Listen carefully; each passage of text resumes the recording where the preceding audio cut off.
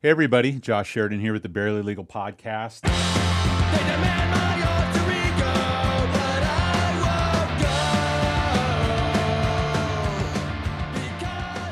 won't go. Today's guest is one that I've been looking forward to since I started the podcast. He occupies way more space in my day-to-day conscious than he probably realizes. He's kind of the standard to which I hold myself and fail miserably on a recurring basis. But I'm setting this up so that you can't live up to what the expectations are. But on today's show, we have Mike Lundy. Thank you for coming by, Mike. How are you? I'm great. Thanks for having me. I was surprised that I was able to get you in within the same week that I asked you. I thought you were probably booking like 6 to 12 months out at this point. No, not that. Not nearly as popular as you think I am. Yeah. Now, just before I go too far, because I think the way I drive home almost every day is I take Florida down, or Tampa down to Cass, and then cut over to Cass, and I see that crazy construction going on in front of your office. How is that? Is that So it's nuts. yeah? One day they just showed up and ripped up the street and closed everything. They didn't talk to you about it beforehand? Supposedly there was some notice given, but it's probably one of the million pieces of mail that you you would don't ignore, get to every day. And the next thing you know, there's no street. So. Well, you have just an amazing office, and as I understand it, your wife played a big part in designing at least the interior of that office. Is that right? Yes, I think my wife's one of her great passions is interior design, and she did a phenomenal job with the office. It is ridiculous. I mean, the conference room's beautiful. The little waiting area, you have that great piece of art on the wall by the way. I'm going to kiss Mike's butt pretty much this whole interview. So if you don't like it, then listen to the Matt Lundy interview.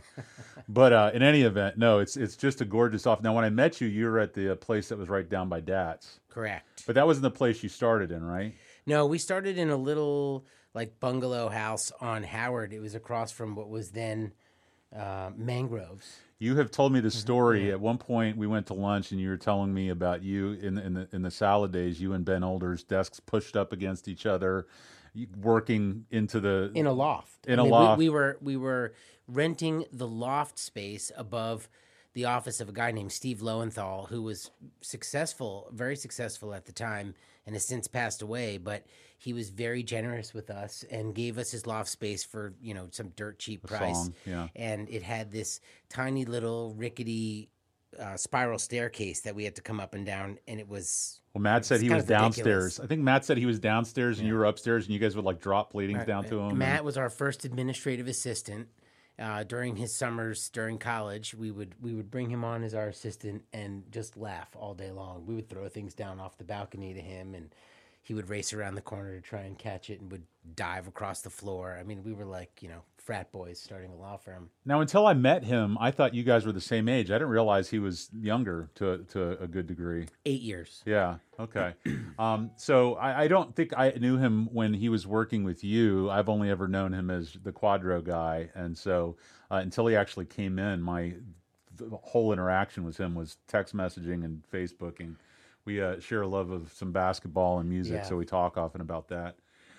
Now, one of the things that we're about the same age. I'll be 45 in December, and I think you're a few months older. I'll be right? 46 in December. Okay, so we're within a year of each other, and what you've accomplished in your 46 years is, I can't find another example of it, at least locally. I'm sure in the nation it's done, but I was thinking in anticipation of this interview where I'd put your firm locally, and really I'd put it at the top. I mean, as far as I don't know if you call it silk stocking or bigger ticket law firms. I mean, it's really kind of you guys, Alex Black Caballero. I'm getting the name wrong.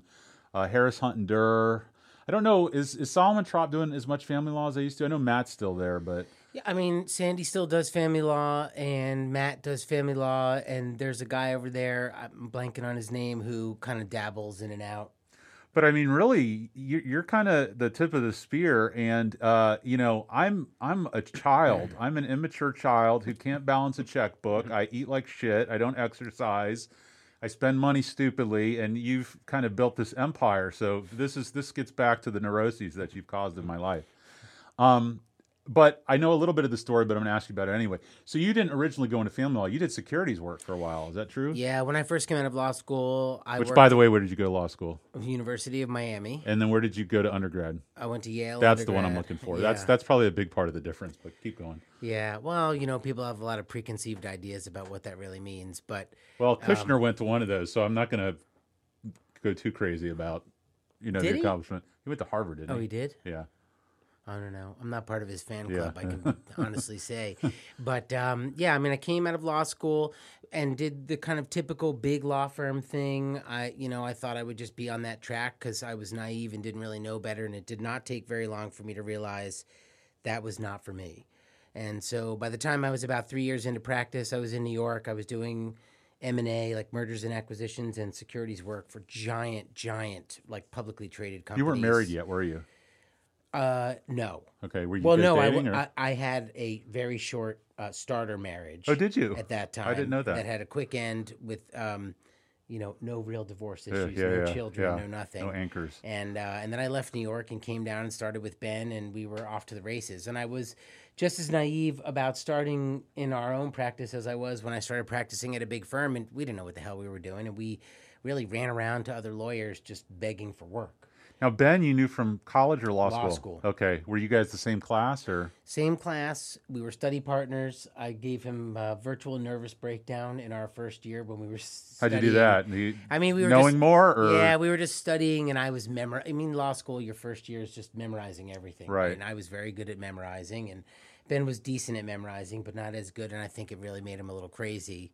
But Ben was my comic relief. Yeah. And I've never very good met him, friend. but I've always appreciated him by far. I'm an amateur musician, and I know that he's probably a little bit more advanced than that, and he's into that big time. But I've seen him in the hallways. I've never said hello to him or even shaken He's his a hand. good dude, and we've had a lot of good times together. We used to have a lot more good times together before we were, in the real world. Encumbered. Here. But his first passion is definitely music. Yeah. And he's a great musician and a great He plays singer. bass, doesn't he? He plays a lot of things, actually. Okay. He plays bass, he plays guitar, he can play little congas, he plays other drums, he can play around on keys. I mean, he really is a very musically talented guy. Well, one of the things that's been amazing about that, and I've been a member of a few partnerships up to this point, is the longevity of a partnership historically is about 1 or 2 years. So the fact that you guys have been able to stay in a partnership for how long has it been since you guys opened your doors? Since January 1st, 2003, and it has evolved a lot. And I think I would credit the longevity of this partnership to our ability to be really honest and transparent with each other. So you guys can, mix it up, trade paint, and not get Yep. hurt feelings. Yep. And when things needed to change, we were both open to discussion, and changes were made, and we moved on. Now, was the idea from the outset family law, or was that something you guys kind of? We joked around it was rent law, right? Whatever Rent, paid yeah, the rent. threshold, right? That's whatever, who the walks old through the joke. door. But I think we very quickly realized that there was a lot of family law work out there that people were sending out. No one wants to do it. So You know there's what? a I lot of think the secret to it was we knew that we could solicit business directly from lawyers, right. and that you could not solicit business directly from non-lawyers, Right, right. And so we just went around to lawyers and said, what can you send us? We got family law pretty quickly, and I realized that it was actually a great segue from what I had done before, because I knew how to read financial statements, and Financial tax returns, and affidavits those and- types of things, and so we gravitated towards that gravitated towards us, and once we decided, we probably committed about a year after we started, we're going to be family law lawyers. And once we made that commitment, we just started sprinting, Right. and we just took off from there. Well, as far as the emphasis, so a couple things that are interesting to me about that. First is, like me, you didn't work for another family law attorney before you started. So effectively, you taught it to yourself, right? 100% taught it to ourselves, and probably the number one thing that we did that helped us was we would just go to court and Yeah. watch. Yeah. Well, that's definitely helpful. Who were the big dogs at that time that you can recall? Wow. So going all the way back, I mean, I always, you could get so much from just watching the judges first and foremost, and Yeah. how they addressed issues and how they approached the proceedings. Back then it was a whole It's a much slew of older judges didn't bench. exist. Yeah. Oh yeah. Yeah. And then lawyer wise, I mean, Ron Reed Oh, for was sure. somebody Love Ron I Reed. really just respected so He's a much. I classy learned guy. so much from. He gave me one of the greatest compliments when he retired. He told me that I was the reason that he retired because he couldn't deal with me anymore. So, Well, I'm sure but- there's a line of those people probably. and But then, yeah, I mean, Sandy Solomon's been around and Nancy's been around. And obviously, back then there was Mason Black and Caballero. And I Yeah. think Steve Sessoms was still in the mix. yeah. And a couple of them are still around. And Did you ever watch Arnie Levine or have anything with Arnie had Levine? many, many proceedings against Arnie. I know he just passed away. Did he He really? just passed away. I did not know that. I think he's either last week or the week before. Oh my God, I had no 88 idea. or 89 I years was in the old. building, the Barristers building with him, and right up to the end, he always, I don't know if you're a Simpsons fan, but he always reminded me of Monty Burns. He was always Oh, kind of yeah. like, the puppet master and What just a character! just But he was brilliant in Yeah, a courtroom, and yeah. I learned a lot from him.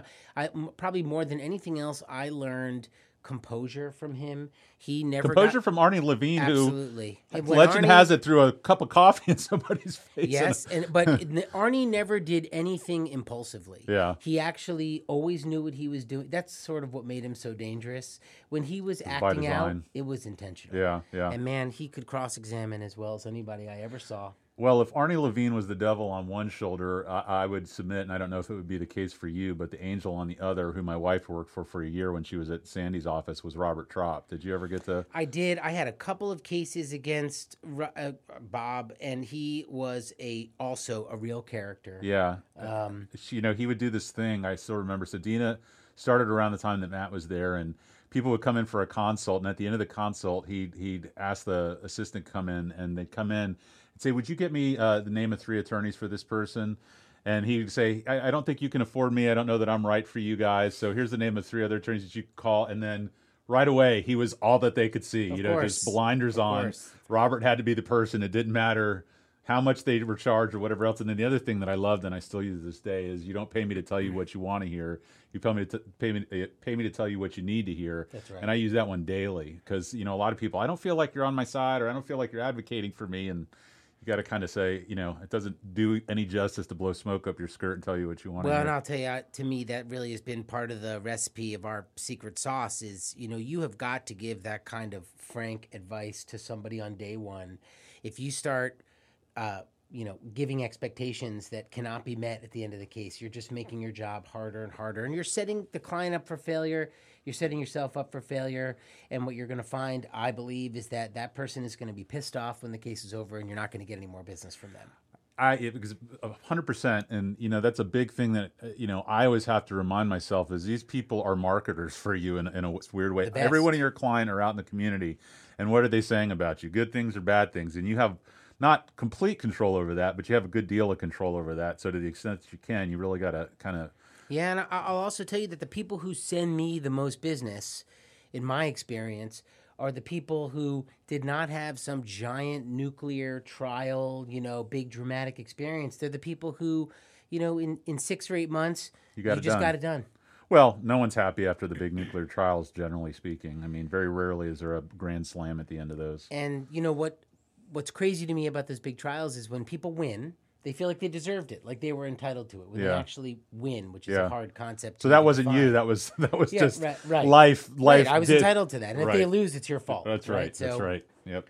So another part, and there's, I'm not going to give the names. I'm going to give the names of one of the attorneys, but then there's 2 Mike Lundy stories that I love to tell. One, I'm not going to tell the name of. The other one I will, but we'll get there in a moment. But equally as impressive to me, if not more impressive to me than the family law part of your firm is the infrastructure, just the business model, because I don't know if that was luck, if that was by design, if that was guesswork and it played out, if you had someone helping you, but you've built up, how many attorneys do you guys have now? I think about 22 or 23. I may be off by a couple. And at somewhere along the way, Elder and Lundy added Alvarez, who's my wife's cousin's old partner, Anthony Garcia. Right. So I know he does civil lit or transactional work or something like that, right? He does all litigation and a variety of different kinds of litigation. But really, if I had to pick his areas of expertise, I would tell you he is an expert in products liability, injury, catastrophic injury, and now he's become an absolute expert on electronic data theft, which is becoming a really big deal, especially in with family law. Family law, and right. especially Zoom and all those other things that are going on. I can only imagine. So as far as the structure of the business, building it up, I mean, was that blind ambition? Was there a lot of consulting that went into that? I mean, It wasn't blind. It was absolutely intentional. I mean, I think every year or two we sat down and Ben is sort of like my muse in this regard. We would just like be fascinated with the concept of growing and what we wanted to achieve, and we would tweak the business plan. But we always had a plan. Yeah. I always have had a plan since day one. The plan always evolves. But I think if you start without a plan, then you're just flying blind. well, sure, if you don't know where the finish line is, it's hard to finish the race. But where would you say you're at in the plan? Is there still more to come, or are you pretty? Have For you sure. fulfilled your plan as far as the size of your business and the types of things that you're wanting to do? You know, I've always said I thought that the ideal size for us would be somewhere between 25 and 35 lawyers. I think when you get much bigger than that, you start to deal with bureaucracy and other things that are not appealing Dilute to the me. brand and Yeah. everything else. And just from a management perspective, you know, I like to be able to be the decision maker. While I'm sharp and I'm moving quickly in my life, I like being the decision maker, and so far so good. I do things by committee from time to time, but ultimately the buck stops with me. But Does that mean before, older, over and above? I mean, are you the one making most of the decisions, Yes. or okay? And yeah, that's he has entrusted decision making to me, Okay. and business planning and other things in that regard. He's in the long term, he has really entrusted me with that stuff. and you don't show it outwardly, but how do you handle that? Do you have issues with anxiety? I've got massive issues with anxiety, both through my biology, my upbringing, my environment, the type of work that I do. You know, it's not easy to do when you're. Well, look, we're gonna make a sharp right turn here. Sure. I mean, like I grew up with a crazy parent, so when you deal with the kind of crazy that I dealt with as a kid, you have only a few paths available to you. One is, you know, you fold and you can become kind of a psychological mess, Right. which then you end up in therapy for years and years trying to kind of You figure can't out. see my hand raised, but I know what you're talking I mean, about. it happens, Yeah. you know, and and every sibling in a family like that, depending on where you are in the line and what's Are going you on. the oldest of the three? I'm the oldest You have a of the three. sister and then Matt. Correct. So I met two of the three. All right, go ahead. And then, you know, or you learn how to navigate, right? And so I think I became very adept at almost tuning in to somebody else's emotional Empathetic state for sure. Yeah. because I had a mother who you were on eggshells all the time. Was You there any did not know. substance in there? Both my parents were alcoholics, and so No, actually, Okay. my household was devoid of substance. Oh, really? My parents were not drinkers. They were Okay. not pot smokers or drug abusers or even drug users or medication takers. okay. And quite frankly, my mother probably could have benefited from some medication, in my opinion. Who knows? Because you're talking about now a 70-something-year-old person who is undiagnosed. Was faith strong in your upbringing? Was it a very religious family, or not really? Didn't feel. I mean, you know, my parents purported to be kind of religious in the Jewish faith. You know, we were all bar mitzvahed or bat mitzvahed. We went to Hebrew school. We did all that stuff, but I never felt like a strong sense of faith in that sense. I developed my own sense of spirituality and faith as I got older, Right. and it took some of that. I felt like it was more cultural than it was religious and dogmatic in my house. Right. Do you think your the divorce you mentioned, the first marriage, did that impact at all the way that you practice family law? No. Did getting remarried and your current marriage impact the way that you practice family law? Yes. Did having children impact the way that you Oh practice my family God, law? yes. Very much so, right? We both Yes. have a Stella, which I love. Yeah. What's your boy's name? Jack. Jack. I have Bo, and we both have a Stella. They're about the same age. I think yours are a little bit older. But, you know, one of the things that I hated before I had kids is people would always say, when you have kids, you'd understand. And I'm like, I'm a smart person. I understand nuance. I understand that they're important and they're a lot of work and you love them and all this other stuff. And then I had kids. I was like, oh, I didn't have any fucking clue what I was talking Right. about. And around that time when I had my daughter, a buddy of mine who was an attorney, he actually got sent to prison for drug trafficking, or not drug trafficking. He accepted prescription narcotics in exchange for payment as his twins were being born. And I ended up taking that case because it just reached down into my gut and pulled it out. And I just felt so morally convicted about it because in that situation, actually the wife was as well, but she got a diversion program because she was the one that was pregnant. He went to prison and now he's out and we've had this whole custody deal. But yeah, having the kid thing really kind of turned up the stakes in especially cases with kids, obviously. I can't stand custody fights. Well, I've had this conversation at length with your brother a lot. Yeah. We were both big fans and talking a lot about that Divorce Story movie or whatever it was on Netflix. I don't know if you saw it. Did you see it? He's watched it like 10 times already, and so we talk about it. But he's really big on changing the way that it's done. Yeah, I mean, it's like some hyperbole when you watch it, but it really does highlight this problem that is very systemic in our system, where people put their own needs and wants above the needs and wants of their children, and their children get totally fucked up in the process. Yeah. I mean, we know now scientifically that divorce has an impact on children no matter what. Oh, for sure. Right? Just like living in an unhealthy Oh, marriage. parents screaming at each Correct. other, even passive aggressive behavior in front of Correct. the children. Yeah. And so, people just cannot get out of their own way in this regard. I have one case. It lingers. It's never going to stop. These people have an 8-year-old. They were never married. And the mother literally looks, she's on the other side. Mm-hmm. She looks for every single excuse to take away a minute from the father. Right. And the father is, he is by nature, he is a fighter. This is not a guy who backs down from A something. lot of the people He struggles. This is another point. Sorry to. Yeah. I want to hear the rest of that story. But the type of practice that you run, I would guess that you have a lot of alpha personalities because of your financial acumen. I think a lot of higher dollar divorce cases kind of end up at your firm. And generally speaking, people with those sorts of incomes are that way because of their personality. Yes. Not always, but a lot of times. And with that personality comes a lot of extra hand holding or whatever you want to call it. But you really have got to stroke egos and kind of modulate behaviors with those people, which I don't begrudge you question. about. Yeah. So Well, anyways, I'll tell you, I was talking about this the other day, and what I've noticed is that something happens to people when they hit a certain net worth threshold. yeah. And I see far more extreme behavior of people who are, over the $50 million of net worth Yeah. line, because these people are able to pay to insulate themselves from the problems they create. Sounds They are- like somebody. They are not told no. Yeah. They don't like to be told no.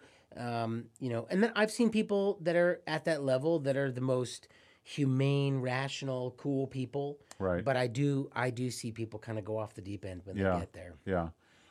So as far as the alienation thing, though, I mean, have you thought about what part you play in changing that, or how you could? I mean, how you go about that? Do you do that with the legislature? Do you do that on the local level? Do you do that just through your daily practice and how you run your firm? My brother and I have been talking philosophically about this for a very long time.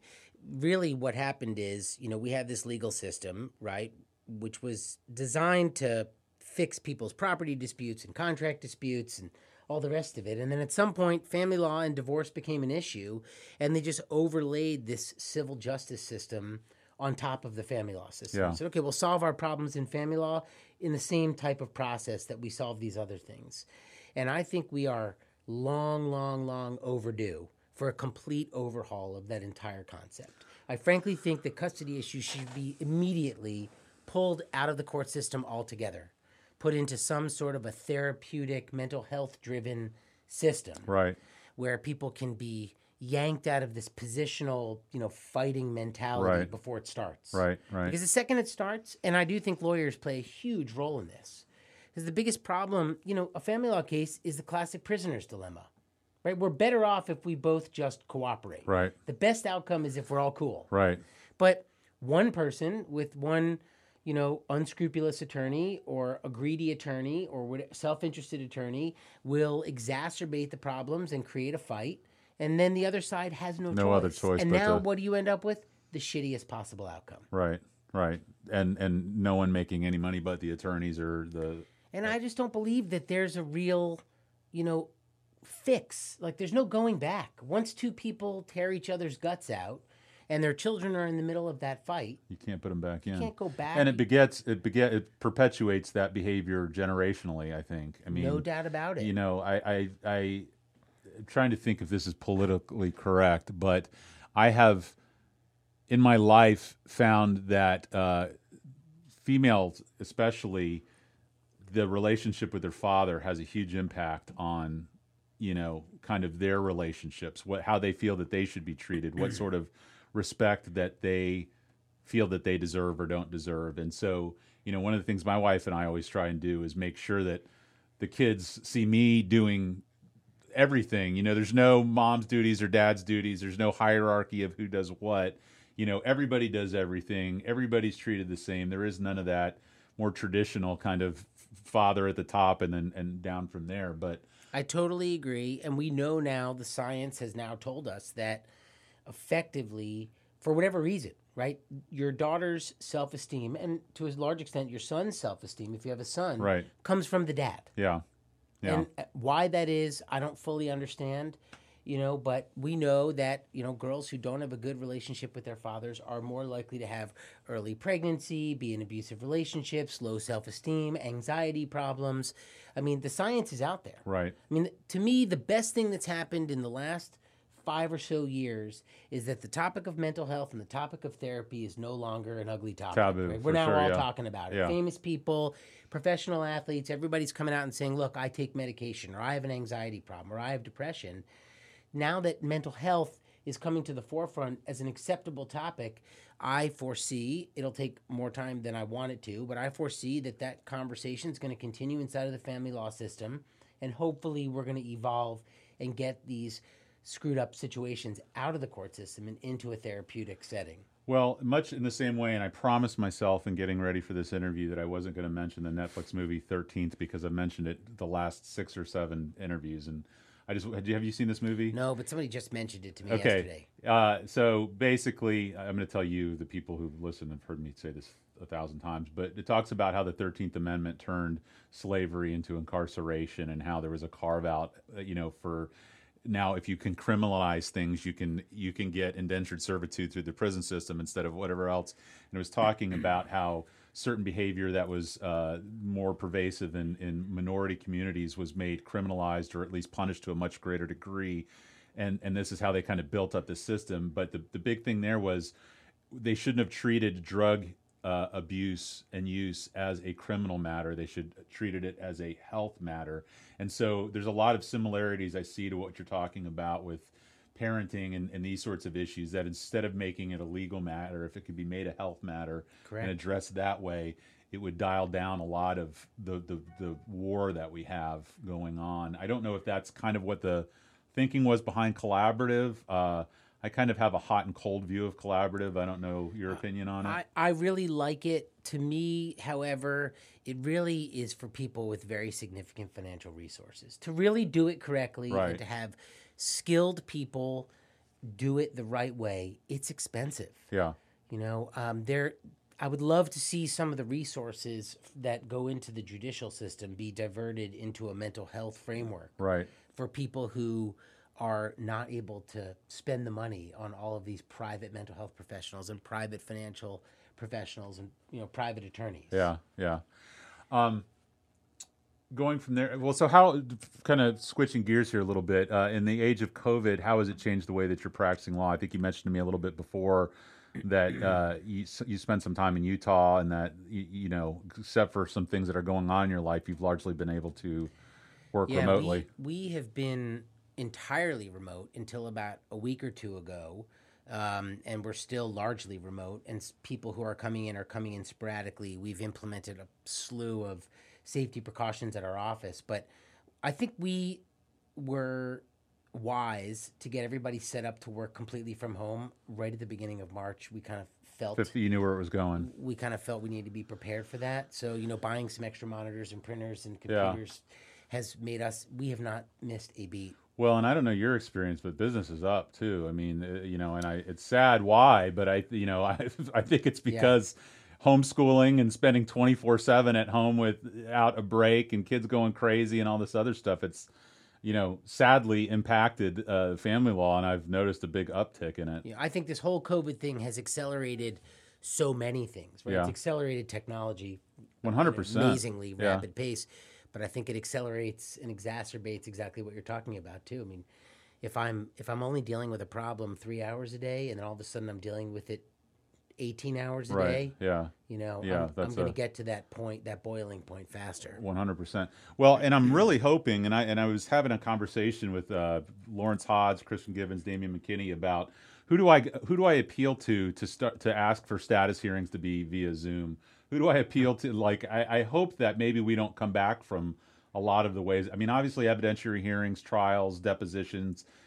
You need to be in front of the person, reading Do their you? face.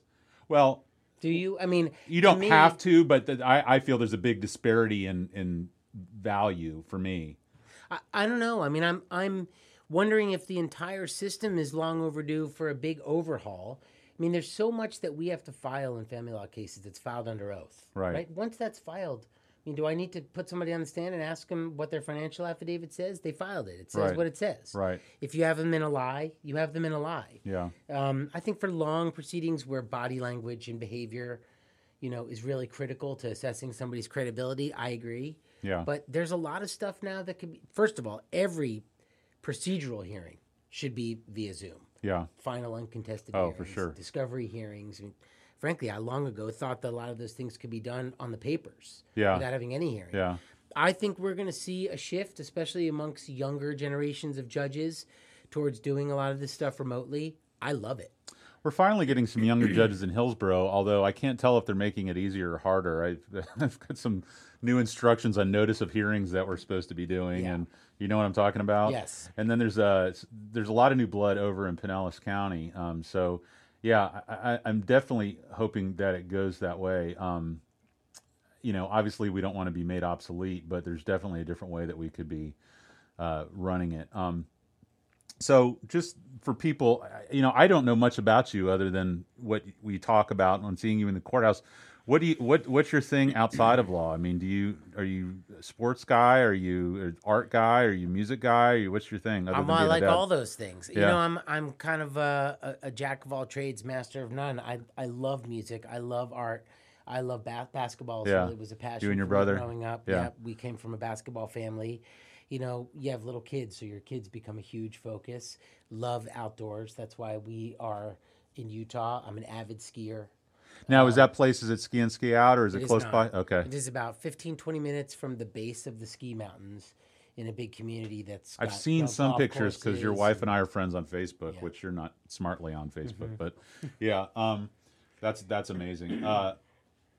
So a couple other things I wanted to talk to you about before I let you go. One thing that I've always wondered about, and I don't know if this is something you thought about, but with your brand, the size of your firm in the community, I've been surprised that you guys haven't, and maybe you haven't, I'm just not aware of it, gotten more involved into the personal injury or injury community. Is that something that you've thought about doing, toyed with? I mean, are you doing it? Yes, we are doing it. We typically handle cases of significant injury, and Yeah. we're not doing $10,000. correct. We don't. We are soft not tissue damage. designed to operate in a high volume personal injury capacity. Frankly, I don't want to do it. Yeah, There are things about it that just kind of rub me the wrong way. way. I don't begrudge anybody who does it. I think it's a business. It's a legitimate business. Right. But the only way to really make that business go is to do a lot of those. Yeah. It's just not for us. So we have focused on significant injury cases, and we've probably always got about somewhere between a dozen and a half of those going. Well, I at mean, any that's, given time. and is Rick the one who handles those? Rick handles them. Now, I heard some point along the way, and I don't know if this is true or not. Did you also have some sort of collections operation that was going on? We do. Ben and I have a separate firm that does What's that called? debt collections. It's called O&L Law Group. Is it run out of that same office? No, Oh. it's actually close to here. Is it really? It will be. It's on Columbus. How long has that been around? We've been doing that now for 10, 12 years, I think. And how did you get into that?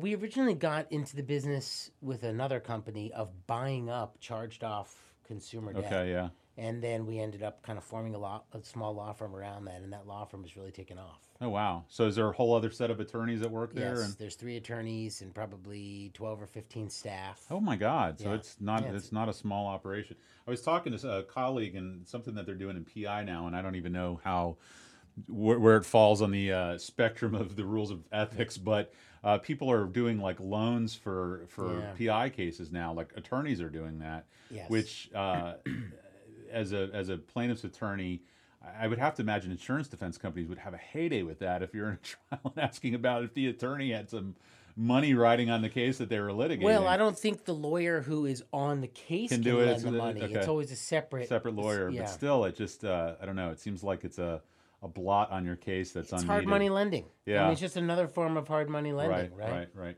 So the two stories that I recall, one I'm going to name the attorney of was Sandy Solomon, and I was actually involved in this case because I represented an interested third party in this case, and we were in court, and it was you and Sandy and others, and I've since heard that you guys are cordial with each other or hang out, but this hearing was the most beautiful thing I ever witnessed because there was no procedure going on. Both of you were standing up. Both of you were talking to the judge, and I think the judge was just so in awe of what was going on. The judge was letting it happen, and it turned into this hour-long diatribe between the two of you. And before I knew you, I knew Sandy because my wife worked for him, so I heard all these stories. But that's one story. I don't know if you remember the case that I'm talking about. I do. Okay, and then there was another case where it was you and Jessica, and it was two female attorneys on the other side, and I think it was Judge Thomas, but I'm not sure. But in the middle of the motion, I think Jessica was running first chair. You stood up and started making an argument, and the other attorney said, he can't come in midway through, and you're like, no, that's when you're questioning a witness. That's not the rule. Sit down. And this attorney's much older than you and well known in the community, and she just sat down, and you kept going, and Judge Thomas just looked at you and had the most pleased smile in the world on her face, and I just, watching people carry themselves in a courtroom, there's kind of if you can be confident past a certain degree, and I'm not saying this is you, but you can almost get away with Oh, no doubt anything. about it. I've just seen so many, Ron Reed to me was really the master of that. You felt that whatever he said, it must be correct. Yeah. He just had that he tone. was so kind, and he just kind of. Oh, he was a sneaky. Well, but sure, was a but he sneaky comes little guy. across as your grandfather, like he's going to give you a Absolutely. piece of hard candy. I and always that's gonna joked he looked like Bilbo Baggins to me. Oh, for sure. okay? He actually And- looked like my grandmother, which is another story. And he took this medication. I think it was heart medication Yeah. or blood pressure, and his hand was always shaking. Yeah. It was so disarming. Yeah. Right. And in the meantime, that guy was a Class A sniper. Yeah. I mean, he was Yeah. awesome in the Yeah. courtroom. But Sandy, I have great respect for Sandy. He's a super smart guy. He's incredibly aggressive. I don't always agree with his litigation strategy. But I will tell you that, that proceeding that you were in, I remember it quite well, is one of the things that drives me crazy. Well, that's about very much the system. type of story you were telling me. I was even wondering if that might have been the same Right. case. I mean, how, Yeah. at the end of the day, great. These two aggressive, confident, articulate guys went at it, and it was fun to watch from an academic perspective. But not good they're for the clients. families and children, and, it is the judge's responsibility ultimately to control that. When I have had some proceedings with him and with lawyers like him, and if the judge is not firm and in control, the two of us end up just chaos, yeah. battling. And at the end of the day, is that really what's best for people? But what No. choice do you have? Prisoner's dilemma, right? Well, if for he's sure. going to do that, I got to do it. Well, it's fun to watch for sure. I have you and Ted Rochelle are my troubled client person that I referred to. Like someone feels that they're not getting the full court press. They don't feel like they're getting the full service. They want a quote unquote bulldog. Usually those are the two ways that I go with that. And you're set up to do it. I mean, there's part of it is your acumen in the courtroom, and part of it is the way your business is set up. Yes. I always love when I have cases against associates at other firms, and they come in with all this case law. And I'm like, oh, that's cute that you have case law. I had to Right. pay the mortgage and make Right. sure that the tenants paid their rent and that the trash was taken out. You got Right. to pull case law, so definitely a different thing. Well, I really appreciate you coming by. My I know you're a pleasure. busy man. Now we got to get your sister in so that I can get the trifecta. Does she live locally or? My sister lives in Boca. Oh yeah. My brother lives down there in Parkland. My sister lives in Boca. Does she have your number, or is she? I can get you her contact. No, I information. mean, does she kind of control you and Matt, or who's? Oh, who's, no, not who's at the all. alpha of the three of you? Because Matt's pretty. I was surprised. Matt was much more low key than I expected him to be. I mean, it's weird when you have such an age gap. So I'm 5 years older than Amy and 8 years older than Matthew. So I think I was definitely the alpha growing up, but my brother is an alpha, and my sister. he really? We all are. Yeah. You They're had each to. alphas, You yeah. had to survive in my house. It's funny because I didn't get any of that through talking to him. I don't know if he Yeah, I mean, Doesn't look, like all talk three about of it, us or- are entrepreneurial. Yeah. All three of us own our own businesses. All three of us, I think, have been very successful in our businesses, and it's, ironically, has to be credited to my parents, who Yeah. were pretty brutal. right. Well, you're doing something right. But thank you Thanks, so much man. for coming in. I really appreciate it. My pleasure.